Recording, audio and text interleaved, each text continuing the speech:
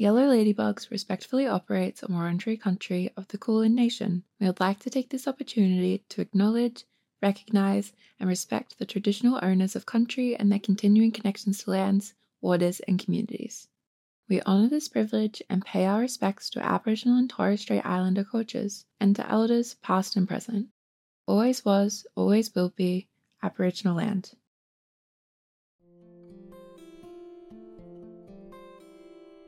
Welcome back to the Yellow Ladybugs podcast. Last year, we were so proud to offer our groundbreaking ADHD and Autistic Minds conference. Our 3-day conference celebrated neurodivergent girls, women, and gender-diverse individuals, drawing from both the lived experience and expert knowledge of 45 speakers and over 3,000 attendees. In case you missed it, we're doing it all again for our Yellow Ladybugs Conference 2023. In preparation for our upcoming conference, we've decided to revisit some of the key moments from last year and make them available to our community. We're doing this with the support of the Department of Education Victoria. Today, we'll hear all about interoception from Dr. Emma Goodall. Dr. Emma explains why it's so critical to understand the internal sensory system as the basis for both physical and emotional regulation, and the impact this can have on executive functioning. If you'd like more information on our upcoming 2023 conference, head to ylbconference2023.vfairs.com or check out the show notes. Without further ado, let's jump into this episode of the ADHD and Autistic Minds conference series.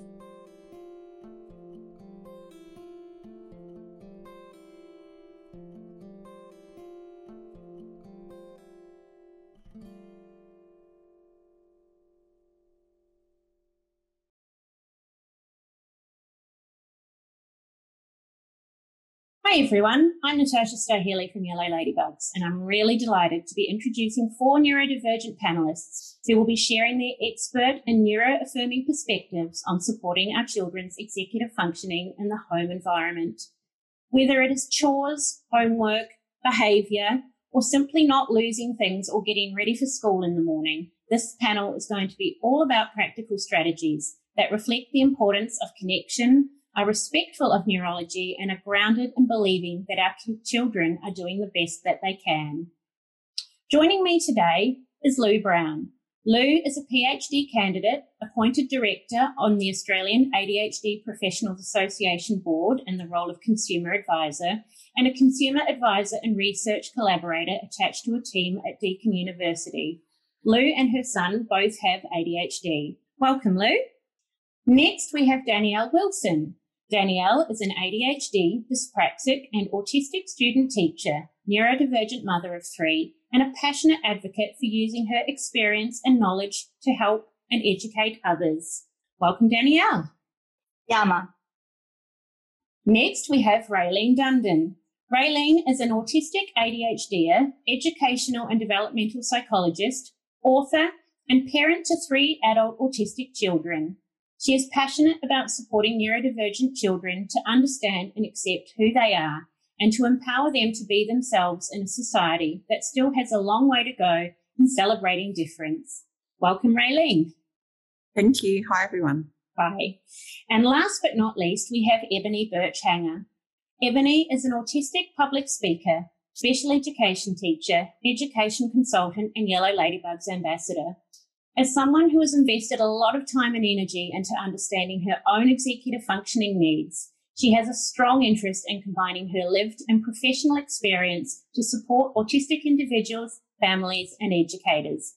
Welcome, Ebony. Thanks, Natasha. Hi, everyone. Hi. Okay, we have so much to get through in the next hour and a lot of insights and ideas to share, so let's get straight to it. So to start, I'm asking our panellists to think back to their own experience at home as a child or teen. Where did you struggle most in terms of your own executive functioning? Using the benefit of hindsight, what did your parents need to know and how could they have helped? So Danielle, we might ask you to answer that first. Thank you so much. My problem when I was a child and a teenager, and I'm still struggling with my own children and teenagers with this, is finishing tasks. The reason why I struggled so much when I was a child was that I knew that I had to start the task, and I knew what done looked like.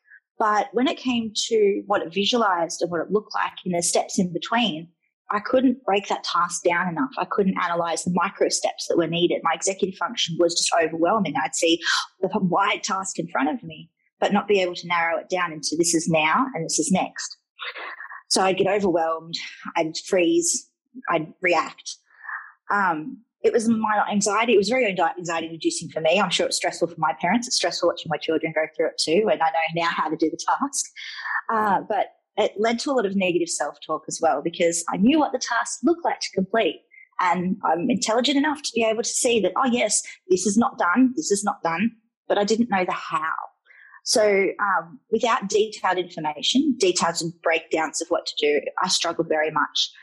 Since then, becoming an adult and raising my own neurodivergent children, I've worked out that you can't just sit a child in a room and say, okay, work. That happened to me a lot in high school, particularly, where they'd put me in a room and say, okay, we're going to give you all this time in the world to finish an assignment. And then I would come out with nothing done. So it requires a multifaceted approach of not only giving the child the space to learn to do the task, but also helping them model and see how you break down those steps. I'm sure everyone can relate to the messy bedroom. Go clean your bedroom is a wonderful statement to throw offhand, but it doesn't achieve anything. For me as a child, being told, could you please go and sort your sock drawer?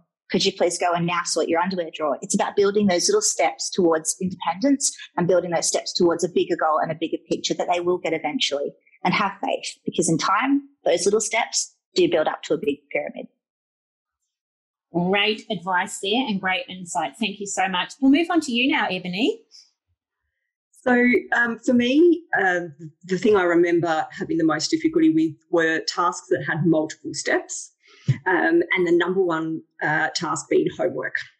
So for me, it was about getting started on the task, on the homework, the structure and layout of different tasks, and doing too much work, which was something that I always did. So what my mum needed to know, or what I wished she knew, and maybe she did, but she just didn't tell me, but was that I wasn't aware that I had challenges with executive functioning. I just did what I needed to do, or what I thought I needed to do to get tasks done. And in my mind, there was absolutely no other way to do the task. So when she would come in and suggest, maybe you could try this, or you don't actually need to do any more work, or maybe we could do it this way, it was absolutely not. When I was in the zone and in the middle of a task, I thought there was absolutely no other way I could possibly do it. Another thing that would have been useful for her to realise was that doing my homework well made me feel in control. And that's why I continued to try and do so.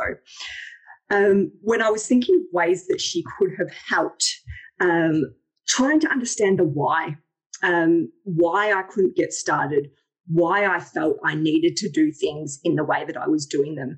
I remember her always trying to help me do things the way that I wanted to do, and trying to suggest other ways to do it.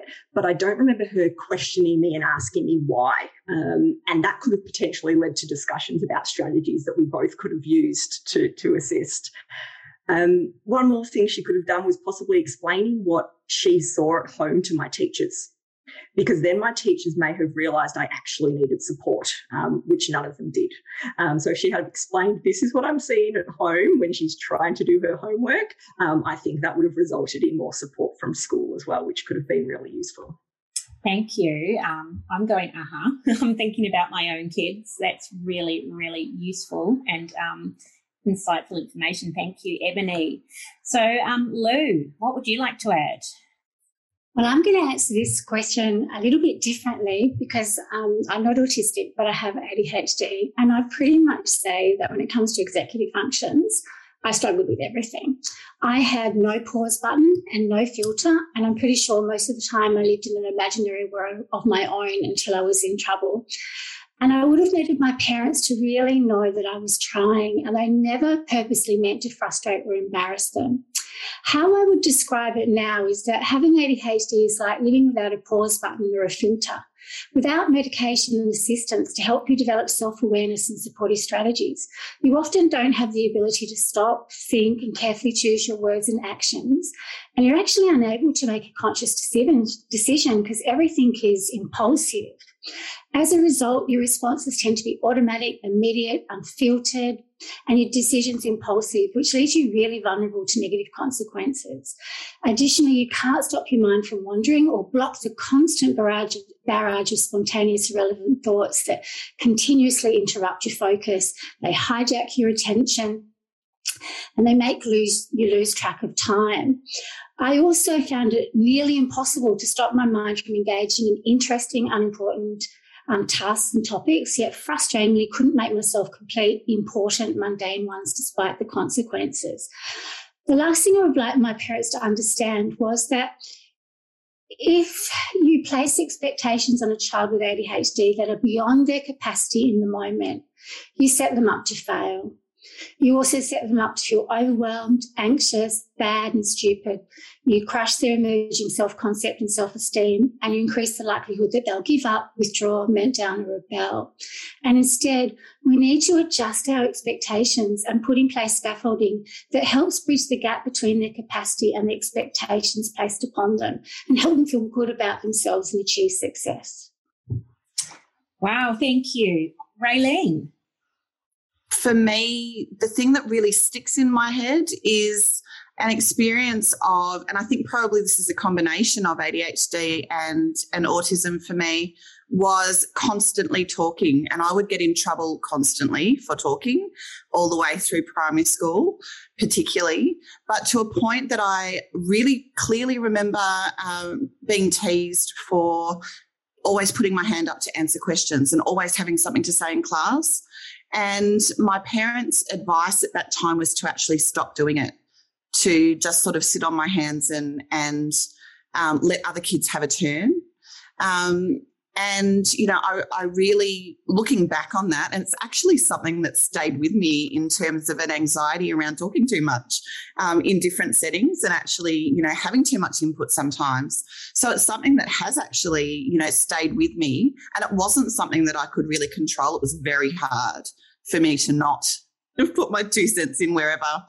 But also I think for me, and I've seen it in clients as well, that idea of if I don't say it now, I'm not going to remember it when they ask me in a few minutes. And so then I'm going to lose it. I've got to tell you now. I've got to share it now. And so I think for me, my parents and my teacher at the time understanding that there was a reason why I was doing it. This wasn't a kid that was just trying to dominate the class or show off or, you know, any of those things. I was a kid that just wanted to share and couldn't help sharing or interrupting, you know, when something came to mind. And so I think giving me other ways of, understanding myself, which obviously they didn't, and I'm a late diagnosed autistic and ADHD, so it wasn't something that was on anyone's radar when I was younger. And, you know, I think understanding my brain and understanding that that was something I needed to do and finding ways of managing the anxiety around sharing, perhaps being able to write down what I wanted to say, and then if I didn't get a chance to answer in the moment, being able to do that later and letting the teacher know what I knew, or, you know, the little things that would have helped rather than actually just trying to change who I was, which was the best that they could do at the time. Thank you so much, Raylene. Home is often the battleground when it does come to executive functioning challenges. And as I've just hinted, all too often recommended approaches can get it wrong with their focus on things like reward charts and behaviour plans. And so I've asked our panellists to cover 4 of the key areas of home life, which are homework, chores, self-care or organisation, and discipline. And for each of these, I've asked them to identify examples of executive functioning challenges and to share neuro-affirming strategies that are not about short-term compliance and instead are grounded in understanding that our kids do well when they can. So we're going to start by talking about homework, and perhaps Raylene, if you want to kick off on this one. So it's a tricky one, absolutely. And I think Ebony just touched really beautifully on one of the biggest things that is a challenge for our kids doing homework is actually getting started. And I think, you know, it really does end up, unfortunately, with, you know, with real problems between parents, and I know my own children, trying to get them to do homework, having arguments, there being some disagreements or distress. So homework can be a really challenging thing. So obviously one of the things that sometimes we will suggest is to request that kids don't do homework. The research actually says that it doesn't really benefit kids terribly much, and so that actually is something that can be helpful. Something that I have found is helpful with my kids that are struggling, particularly when they're resistant around a particular thing, like getting their ideas down and planning what they might need to do for a particular task. I'll get them to do, we call it a brain spew, but basically just sit and just write everything you can, or tell me everything you can about whatever that is, and I'll write it down for you. And then we'll go back and we'll organise it and we'll sort it and we'll figure out how to present it in a way that is going to be helpful, but it gets it out. Because there isn't, I think, that pressure to have it structured and have it done in a particular way. So that's something that I've found with my kids, particularly as they get older and their tasks become more complex, has been a great way to sort of get past some of those barriers around planning and task initiation.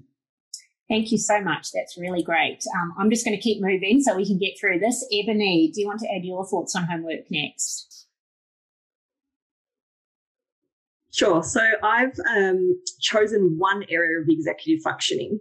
And the reason I've done that is because you need to know which area of executive functioning your child is having challenges with to actually put the right strategies in place, because the strategies will differ for each area. So I wanted to focus on an area that's not spoken about very often, which is metacognition. And that is self-awareness, or thinking about your own thinking. Now, if you have a child that doesn't have a lot of well-developed metacognition, it means they're not going to be aware of, or that they will find it difficult to actually reflect on their own progress and work out where they're up to when they're looking at their homework. So a couple of strategies are for the child to set a reminder at regular intervals, might be 15 minutes or 30 minutes, a reminder for themselves to check their progress. Where am I up to? What have I done? What do I need to do next? And also checking with themselves about their feelings or their state of body or state of mind. Am I still feeling calm? Am I still feeling settled? Or am I starting to get a bit frustrated, which means I need to take a break? So having that reminder set at regular intervals as a check-in.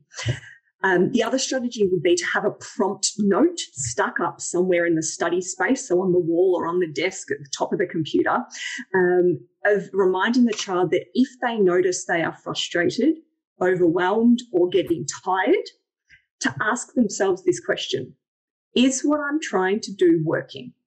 And they can just have that question stuck up. Is what I'm trying to do working? And if that child responds, actually, no, this is not working, that is then their prompt to change what they're doing, which they can, get some support from an adult or an older sibling potentially to change what they're doing, so they can continue to progress with the homework and get it done, if that's what they're being required to do. Thank you. Some really good practical advice there, and I know it's come from experience. So fantastic. Thank you, Ebony. Lou, we'll go to you next. Gosh, my experience is so different. I didn't realise really how different my ADHD brain is to the autistic brain in many ways. With homework, the first thing about kids with ADHD is they probably even remember they've got homework, and can they actually even have the ability to sit there and do it if they're basically unmedicated? You can't necessarily stop everything from interrupting you. You can't activate if you haven't got interest. Your brain's going to want to go and do all these other things to get dopamine instead. So it's very challenging, and I would never expect my son to do homework without having medication on board. When he was younger, I used to always make it visible. I wouldn't even expect him to remember. So we did homework in the morning when he was in primary school. We don't do that now. But it would basically come out and I would have it on the table. Everything would be timed for his medication. I mean, he couldn't have even eaten his breakfast without medication, because he would just go, blah, blah, blah, blah, blah, blah. Can you have another bite, Jack? Yeah, sure, Mum. Blah, blah, blah, blah, blah. And it would never happen. So you had to balance everything. So when, his medication was when he could get dressed, if he came in and has his homework out, he could visibly see it. And that was the prompt to do it rather than me nagging him.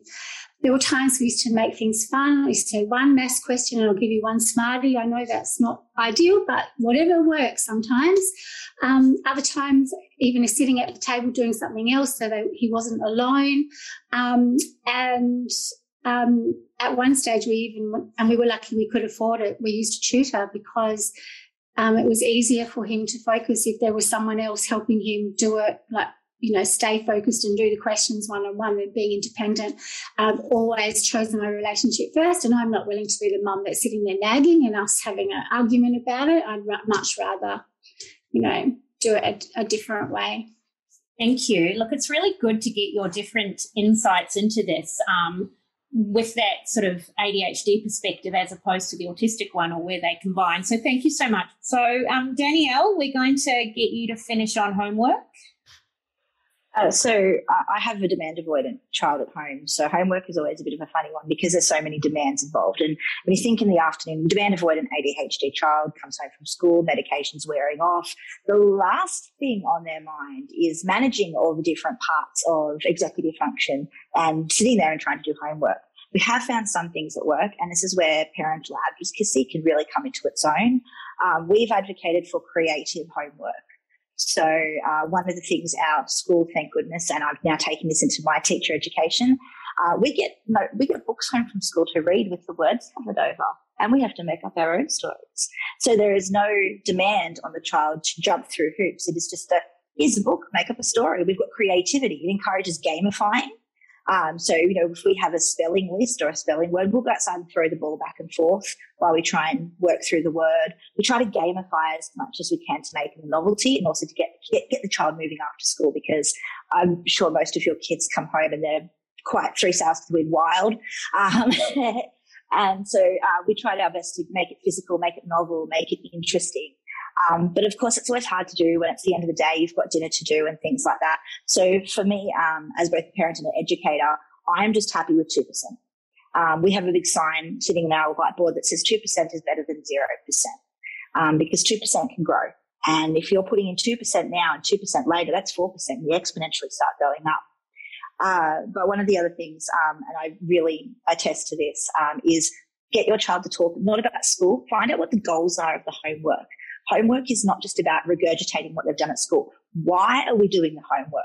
What outcomes are we trying to assess? And parental advocacy, again, comes into its own. If you can find out what the teachers are after, maybe they're not after a page of math questions. Maybe they just want you to have that dialogue about what happens when we add, what happens, where can we see the math in the world? And some people, that's just enough to tick them over and keep that memory going until the next day at school. Wow, that's really interesting.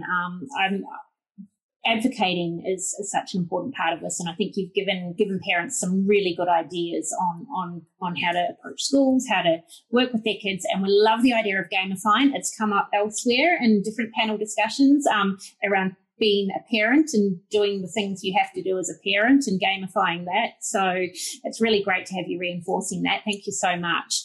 So look, we're going to move on now to probably the other least fun part of home life, depending, and that is around chores and contributing to family.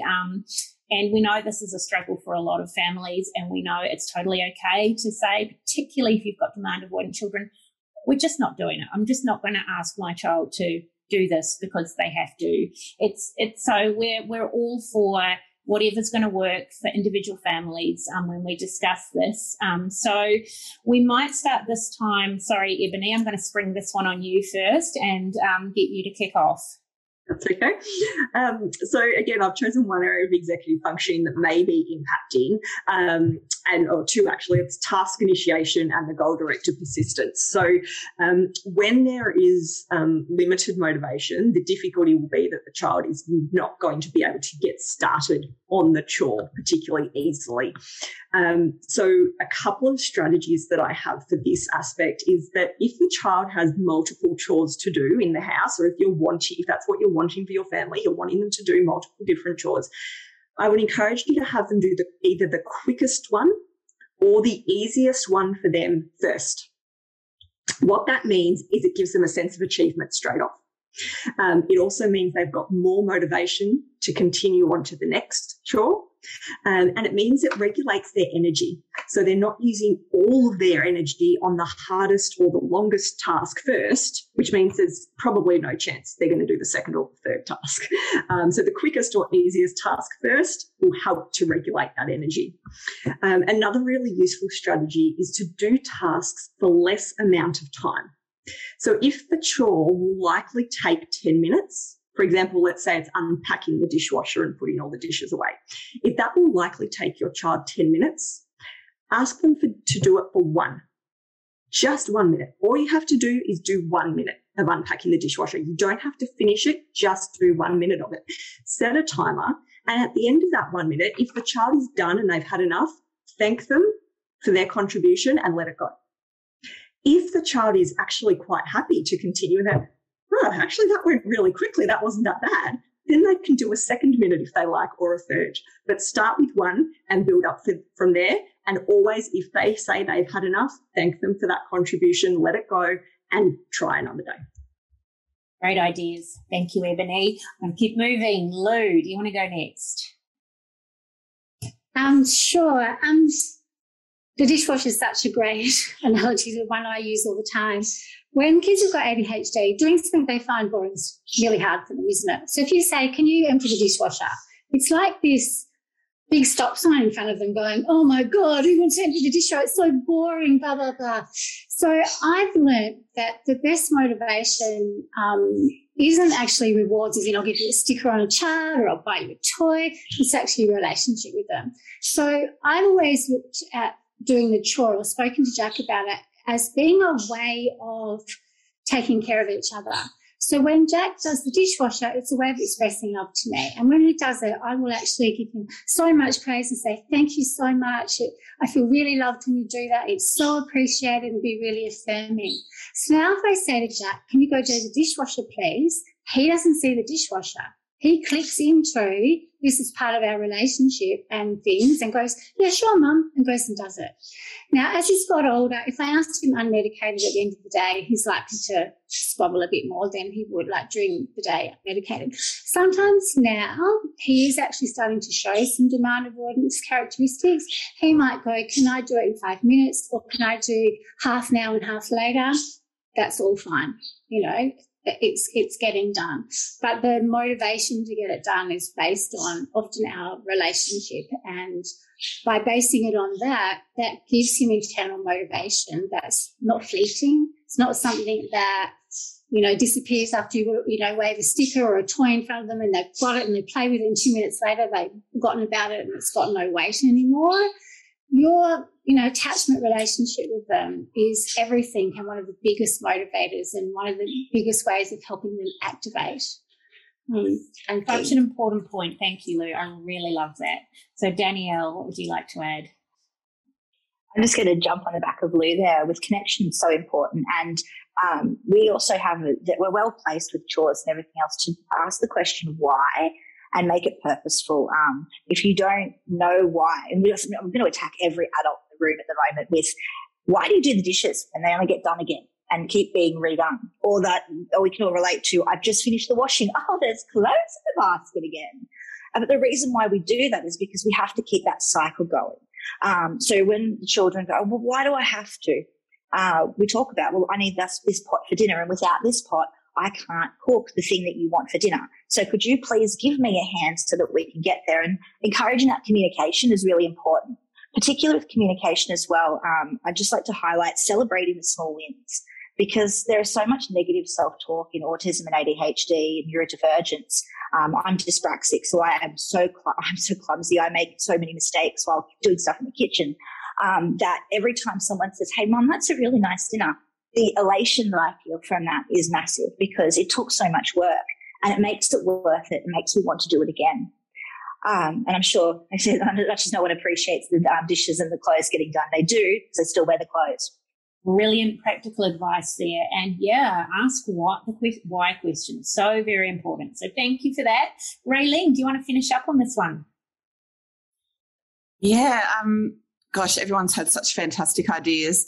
I think it can be great to bring things back to what we were talking about earlier, monotropism and interests, and giving choice. So for a lot of children, that idea of being asked to do something or told that they've got to do something, it's not meaningful to them. It's not something that they maybe particularly enjoy doing. I mean, who of us really enjoy doing chores? Some might, but I don't.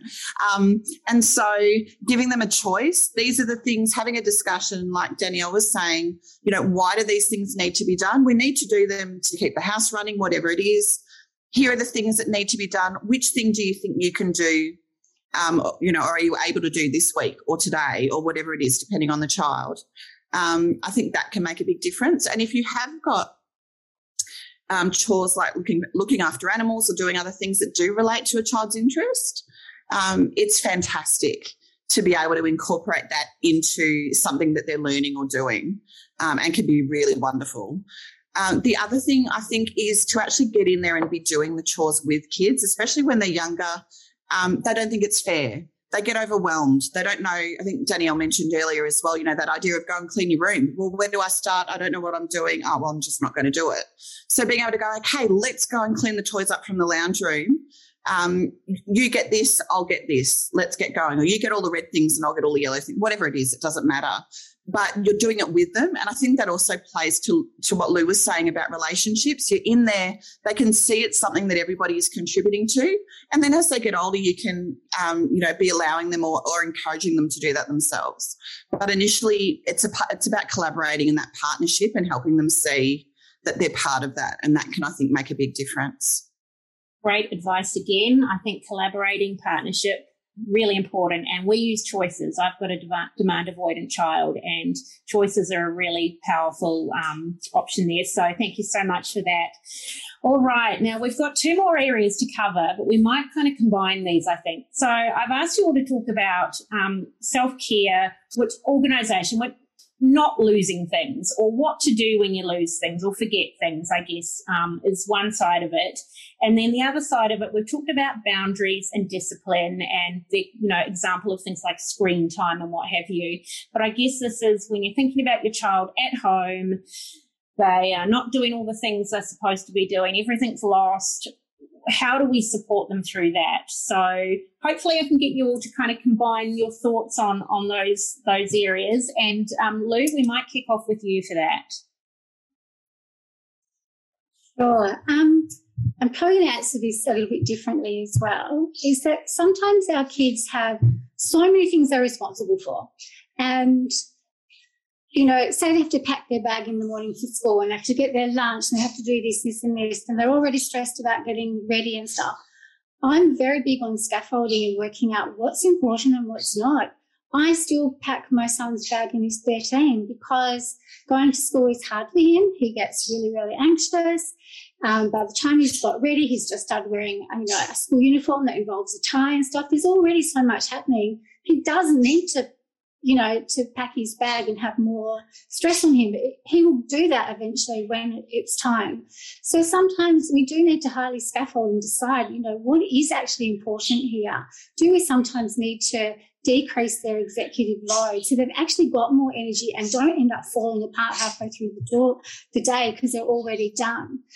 So self-care wise, I get my son's uniform out still. I leave his deodorant on his bed so he can see it, because if he doesn't physically see it and I don't put it there, he won't use it. And I don't see that personally as a problem where somebody else will go, they should be doing all that themselves. In my experience, my son will always turn around to go, you don't need to do that for me anymore, Mum. I can now do this, when he's ready and has developed that capacity for himself. But in the meantime, I want him to feel good about himself, be successful. And the last thing he needs to do is go to school and find out he's forgotten something, become dysregulated in class and not be able to learn and concentrate because his computer didn't get recharged or this didn't happen. I see that as my responsibility of keeping him safe and enabling him to be the best person he can be. And I know that over time I've gently got to push the boundaries and he starts to develop those things, but at his pace, pick your priorities and stuff. And if anyone who knows me well will say, I don't believe in punishment in any form. I do not believe that, operative conditioning things were based on neurotypical children, you can't punish a child to do something they haven't got the ability to do. If you are trying to get a child to stop and pause before they speak and they've got ADHD and they're unmedicated, you're asking them to fight their neurology. Who can do that? Our responsibility is to make sure that we change the environment so we're not putting them in that position to start with. So now I've my own ADHD, I can't even remember what I was saying and how I even got to that. Oh, that's right. So I don't believe in punishment. I believe in doing things together. Companionship gives you dopamine as well. It helps with motivation. Being realistic, I have very, very high expectations of my son, his behaviour, his manners and stuff, but I have never punished him in his life, and he pretty much tends to meet them. And it's because it's to do with connection and understanding and helping him develop self-awareness and intrinsic motivation, and also laying off sometimes when he's done, you know. Want him to feel good about himself more than anything else. Like, you can get through this world if your self-esteem is still intact. That's all that matters sometimes. But if that's not, and you can do everything else and the self-esteem's not intact, we spend our lifetime trying to fix broken adults, which is just impossible. So powerful, Lou. Thank you so much for that. All I can say is yes, yes, yes, and more yeses. So thank you. Danielle, what do you want to say about this? So I love that communication is so important. Thank you for mentioning that. I do love that. I just got caught up on that, remembering a few things for myself. And we prioritise. We do look at our expectations a lot and wonder whether they're really needed. Just as you made the example before, my 18-year-old still gets me to do their hair and lay their clothes out every day. Not because, they're lazy. It's because it's too many decisions of a morning. I think there was a study done on it. So you make 100 decisions before you leave the house of a morning. And just starting with that kind of pressure on a child particularly, before walking out the door, before you're even in the car trying to get through school, it's so difficult to then build from that. You're already in a state of anxiety, in a state of heightened senses. One of the things that particularly that we work through, though, is ritual and routine. We make certain things the part of what we do. So every night I get the kids' uniforms and clothes ready, because I don't want to be mucking around in the morning to find everything, not even the kids, it's me. And you got to remember that a lot of us have our own battles that we have to deal with every day. And sometimes carving the path of least resistance is the best thing for us all. I'll talk about parental expectations a little bit later. But one of the things that with boundaries and setting boundaries is that you've got to ask yourself why. And I keep saying that, why? The curiosity it can bring about so much competence and understanding. And when we're curious with empathy, particularly, I love that that's something that we've all, we're a little bit curious on what our kids are thinking and things like that. But when we genuinely inquire to that, we can open up doors not only into communication, but also into acceptance and understanding, and for them as well to learn self-advocacy. And a part of boundary setting is a give and take of communications. If you can't have a boundary work one way, it has to be two ways. And so by teaching them the compromise of, look, the reason why I have this boundary is because I'm tired and I can't deal with this. I'm not going to let you come into the kitchen because the kitchen's got a hot oven, so you can't come in here right now or you'll get hurt. And so by teaching that, they'll learn to give and take, and that there's reasons for boundaries. And I just want to make a separate mention of screen time. With those boundaries as well, we have hard set boundaries that are not, because we've got PDA kids at home, it's very hard for us as parents to be the bad guys, because that causes a lot more explosions. So we rely on systems. Our systems at home is that the external regulation of tablets is a timer. At a certain time, they get shut off.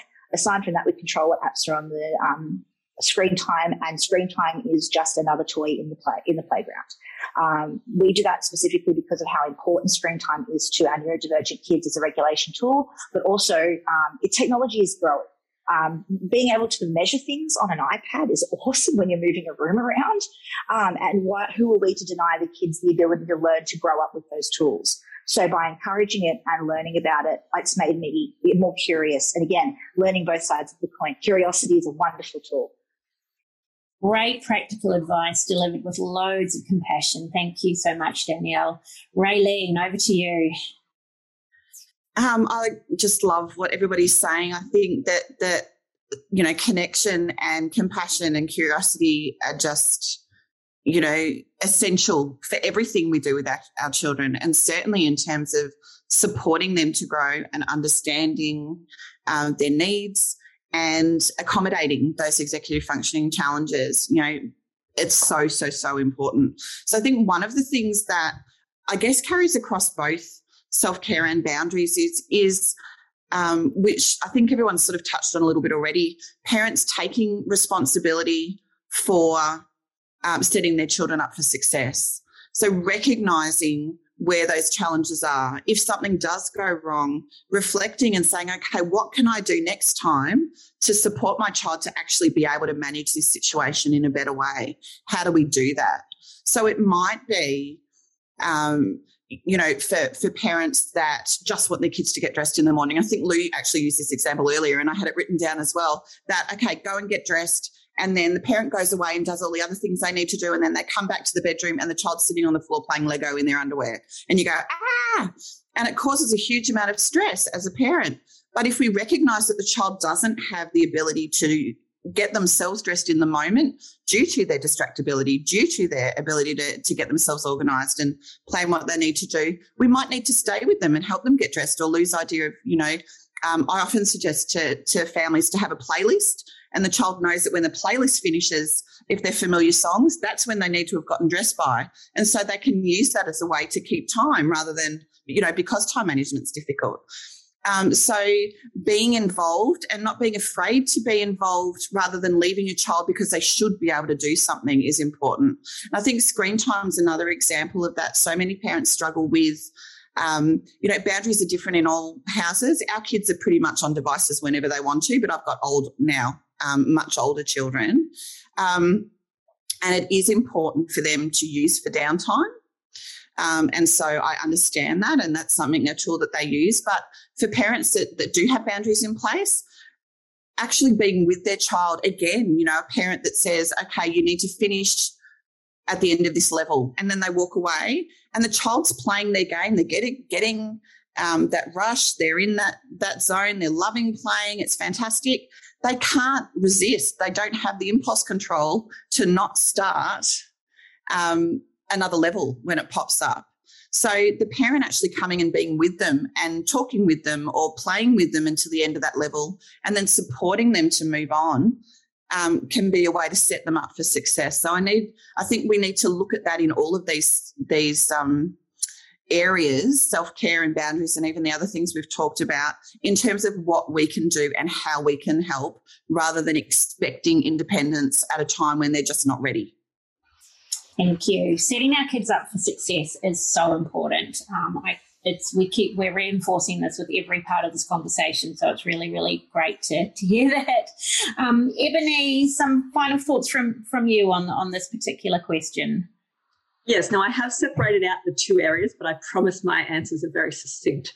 So in regards to self-care and daily living tasks, I looked at it from the executive functioning aspect of emotional regulation and attention. So if you have a child that doesn't have a lot of both of those aspects, their challenge will be finding it difficult to actually sustain their attention throughout a task and to manage any possible frustration that comes up.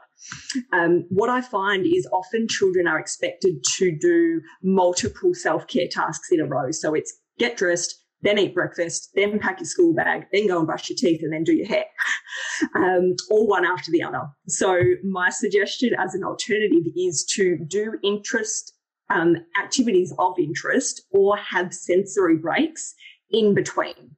So, for example, get dressed, then go and do some drawing, then have breakfast, then play with some sensory sand, then pack your school bag, and then read for 10 minutes, etc. So that was on self-care. In regards to behaviour, again, it depends on which area of executive functioning is a challenge for your child. So this is a very general strategy, or two things. As a parent, I encourage you to remind yourself it's not about you. Your child's behaviour is not about you. There is something else going on. So always reminding yourself not to take it personally is really, really useful. And the second thing I encourage parents to do is ask yourself, if I had difficulty with time management, how would I be responding to this demand right now? If I had difficulty with flexible thinking, how would I be responding to this demand? And putting yourself in your child's shoes and thinking through how that would affect you can also be a really useful strategy. Thank you, Ebony. That's really, really good, a really lovely way to end this conversation. But I think one thing that I really take away from this is the importance of connection between parents and children, connecting with your children and coming from that place of understanding, scaffolding, setting up for success. This is what I'm hearing. So I'm really, really excited and grateful for all the advice you have shared. So we're now going to kind of move to finishing up.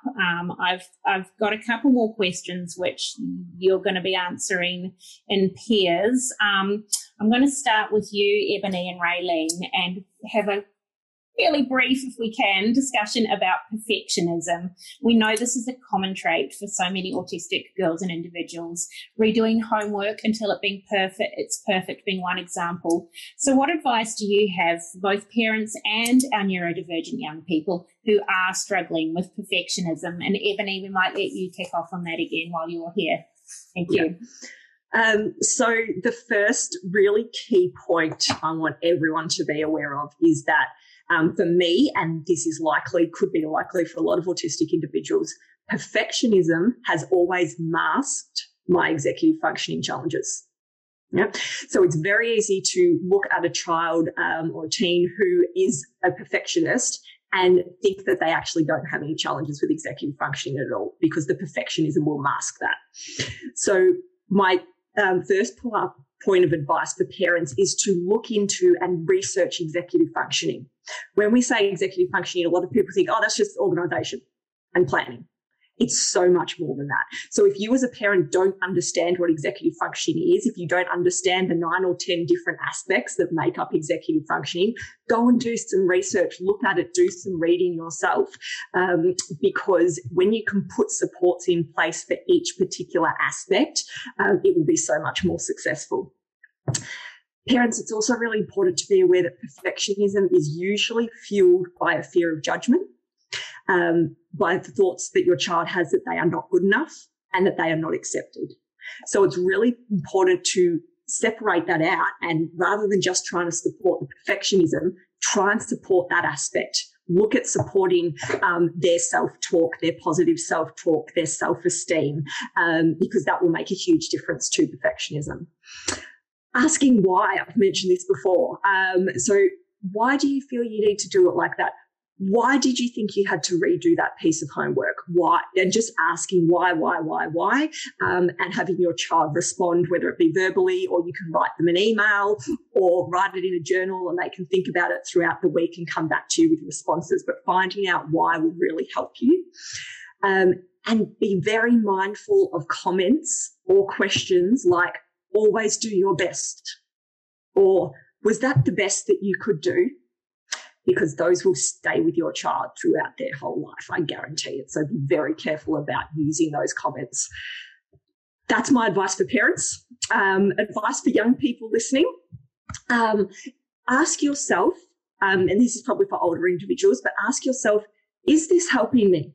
Is what I'm doing, redoing this homework piece 5 times, is this actually helping me? Will the world end if I don't get this perfect, or will the world end if it doesn't look like what I think it's supposed to look like? How can I let go of this? Yeah. Why do you think you need to do a task in a certain way? And you can have communications with a trusted adult about that. In general, for individuals of all ages, the best things you can do for yourself, and this may not sound like it's connected to perfectionism, but it is if we're looking at the aspect of judgment and self-confidence. Spend time with people who make you feel good about yourself. That's the first thing. Spend time with people who don't try to change you. That's number 2. Third thing is involve yourself in activities that don't have any wrong answers. Yeah. There's no wrong answers and there's no particular right answers either. Do those sorts of activities. Make lists of your differences and write reasons as to why they're good, because they are. Spend time doing activities that are repetitive and that make you feel in control, such as sorting socks is one of my favourites. Yeah. And also make lists about what you gain from or what you enjoy about the process of doing things. So what did you enjoy about doing your project? Or what did you learn from doing your project? Try and focus on the process of doing things rather than the end result. Such good advice there. Thank you. I wish I had you telling me that when I was a child. That is really wonderful. So much there. Thank you, Ebony. Raylene, would you like to add anything on perfectionism? Wow, Ebony, that was fantastic. There's so much wonderful advice there for parents and children. I think something, I guess, which Ebony touched on around perfectionism being something that can be masking executive functioning challenges. I think it's also to consider that perfectionism and going into that perfect child mode is also a masking strategy that some children that are able to go into will to try and avoid negative attention, maybe as a result of trauma or of negative evaluation at other points or other times in their life. So that striving for perfection can be about not being noticed from a point of view of sort of flying under the radar and then not getting that negative attention. I can be normal, which we see, so many of our kids pretending to be someone that they're not. And certainly also, I think one of the big things is that idea of being accepted and feeling that they're not good enough without performing and without being perfect. And it's such a big thing. So working on self-esteem, working on supporting our kids to understand their neurology, understand where their strengths and challenges are, why they do things the way they do, that they're not faulty or broken, they just do things differently and might need different things to support that. So they don't need to be striving to be able to do things that are actually not within the realm of the way their brain does things. They need to do it in a different way. I think that that's really, really important. I think actually it's also important to highlight that there will be kids that are perfectionistic that don't actually outwardly express that. So they might do things that are just good enough or just look good enough. They might refuse to do things because they don't want to do things wrong, but they might manage by kind of just getting by, but internally they're actually expecting themselves to do much better. And so they're constantly berating themselves for not performing at a level that they think they should. And so that can probably, it can be hard to spot because they seem to maybe not be putting in an effort or not trying. So how can they be a perfectionist? It's actually their way of coping with that. And I think that's important to recognise as well. I guess from a psych point of view, besides some of the things that Ebony suggested around supporting self-esteem and being around people that accept you for who you are and that you can use those things that you enjoy to build up your self-concept and your confidence in yourself.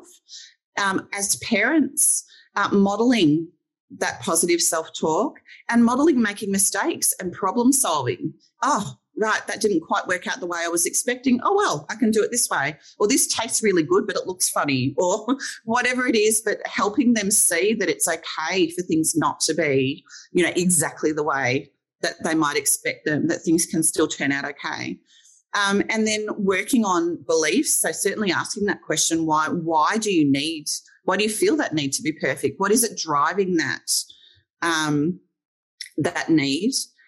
Looking at, stuck thinking. Are they focusing? Is that monotropism again, that focus? Is it actually centering on negative thoughts or expectations of themselves? And that's becoming all encompassing because that rumination around negative self-talk is absolutely going to impact on their mood and, and how they're able to participate in things and function. So being aware of that, helping them understand that, and also helping kids tolerate, which is hard, but that uncomfortable feeling, that it's okay to feel uncomfortable sometimes. It's yucky. We don't like it, but it will pass. Why are we feeling uncomfortable about that? What can we do to help ourselves feel better? But it's okay to feel the feeling too.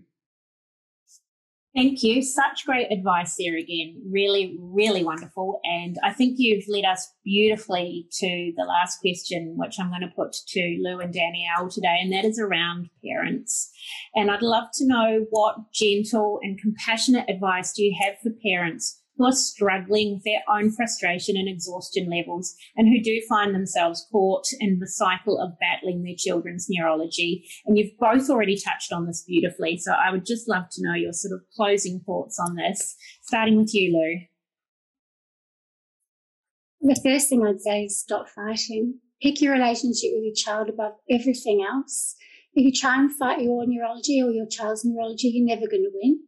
And you just set you up and your child up for feeling bad about themselves. Ensure that your expectations are realistic and important to you and your family, and forget about what everyone else is doing. It doesn't matter. Role model self-awareness, self-acceptance, self-compassion, how to embrace your strengths and how you scaffold your challenges, and share it with them. Share that you make mistakes and practice collaborative problem solving.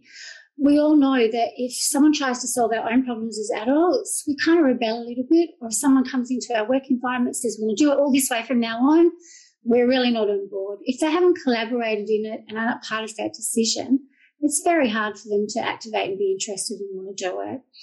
And just go love your child. Prioritize their self-concept and their self-esteem above, things like their grades at school, etc., because that's what's going to determine their outcomes more than anything else.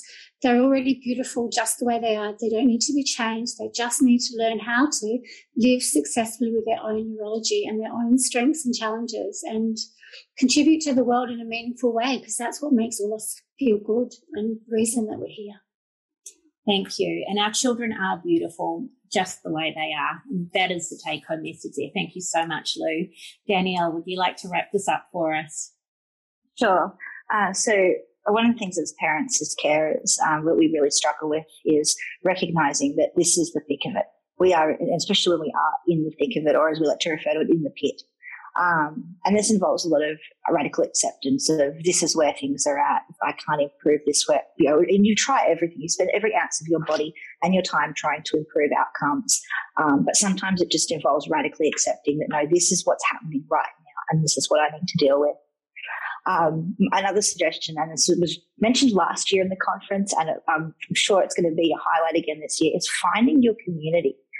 You aren't alone in this journey. While you're doing those battles, while you're sitting there in those uncomfortable, difficult moments, there are other parents just like you, other educators just like you that are going through the same thing. And just knowing that someone else is experiencing what you are can make you feel so much more a part of the world and not so alone. But one of those things that we find commonly in groups is, and the reason why those groups are so important, is everyone will tell you, make sure you fill your cup. The cup is a lie. The cup is impossible and a holy cup to fill. And I'm sure we can all relate to someone, you've got self-care and fill your cup. You can't pour from an empty cup. I don't have a cup, I have spoons. And I'm sure we've all mentioned spoon theory before, because it's easier to hold a whole bunch of spoons than it is to put water in a holy cup. The reason why I say that is most of the times when that happens, it's about boundaries that you have with yourself and expectations. Being in these community groups and also being able to sit with the uncomfortable things allows you to analyse your expectations of yourself, where those expectations and the bias comes from. Is it from what you were told by your parents or your family around you? Is it the expectations of your supports, of your medical teams, the expectations of the school and other communities around you? And you find that when you immerse yourself in communities that do have a good look at their expectations and can say you're doing the best that you can, the validation makes those moments where you don't know where to go, you don't know what to do, just that little bit more easier. We've talked today a lot about a lot of difficult things, the moments where we have to sit there and model and guide our children through murky waters that we're not quite aware of ourselves and places that we don't even know about. A lot of those times it's because we have been aware that we've got some neurodivergence, but because of our age, our past, the era that we grew up in, we've got a bit of a separation from that. and all these wonderful resources for children are there now. So be kind to yourself, be compassionate to yourself. It's easy to sit there and hate on yourself when you do it. And we go through these big moments in the pits. And I just wanted to take a moment to say, have empathy and compassion for yourself. You are doing a great job. The fact that you're sitting here listening to the words of autistic people and neurodivergent people, the fact that you are willing to educate yourself on the things that are going on inside your child's brain, the fact that you're willing to listen to what's going on to your child and what's going on in their world means the world to not only your child, but other people that are just like them. You have wrapped this up beautifully. I can't add anything more to this. You've said it all, and finding your community as parents. We're not alone. None of us are alone. We've got kindred spirits out there who understand this. So if we can find each other, that's wonderful. And empathy and self-compassion. And look, we're all doing the best we can. Our kids are doing the best they can, and so are we. So I think that's just the perfect way to end. And I want to say thank you, Lou, Ebony, Danielle, and Raylene. You've all been absolutely wonderful today.